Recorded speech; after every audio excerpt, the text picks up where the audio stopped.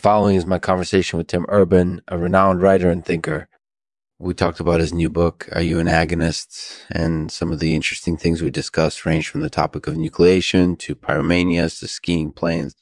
In the end, I found out that Tim is, in fact, an agonist. Thanks for coming, Tim. This program is made possible by Bernie Sourdean, which makes delicious, nutritious, and sustainable sourdough breads that come in all shapes and flavors. Thanks for supporting Lexman.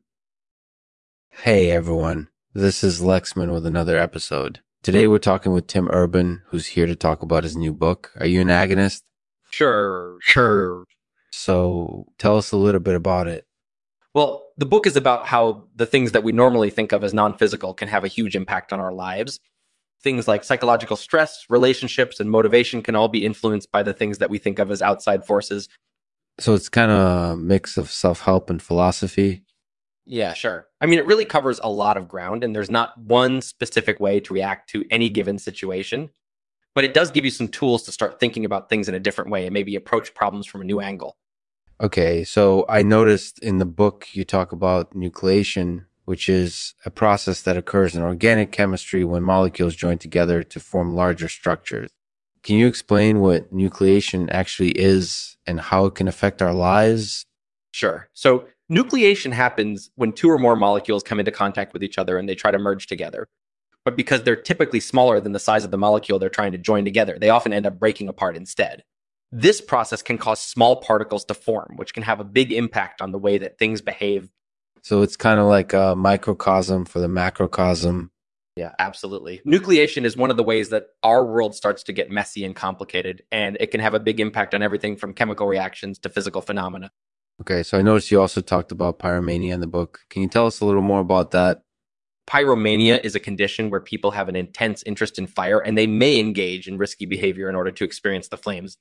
It can be very destructive, and there's actually a lot of research that shows that pyromania is linked with a number of psychological problems. So it sounds like it's basically a form of addiction. Yeah, I would say that's definitely accurate. Pyromania can be very difficult to manage, and sometimes people end up needing professional help to deal with it. But it does represent a real danger to their health and well-being. So it sounds like nucleation and pyromania are two examples of what you call non-physical forces in the book. How do these forces impact our lives? Well, I think they can have a lot of different impacts depending on the situation. Sometimes they can be helpful and motivating, while at other times they can be dangerous or destructive. But ultimately, they all play an important role in our lives. That makes sense. So given that nucleation and pyromania are both physical phenomena, what implications do you think they have for the future of work? I think they're definitely something that employers should keep an eye on. Not only are they potentially dangerous, but they can also have a negative impact on productivity.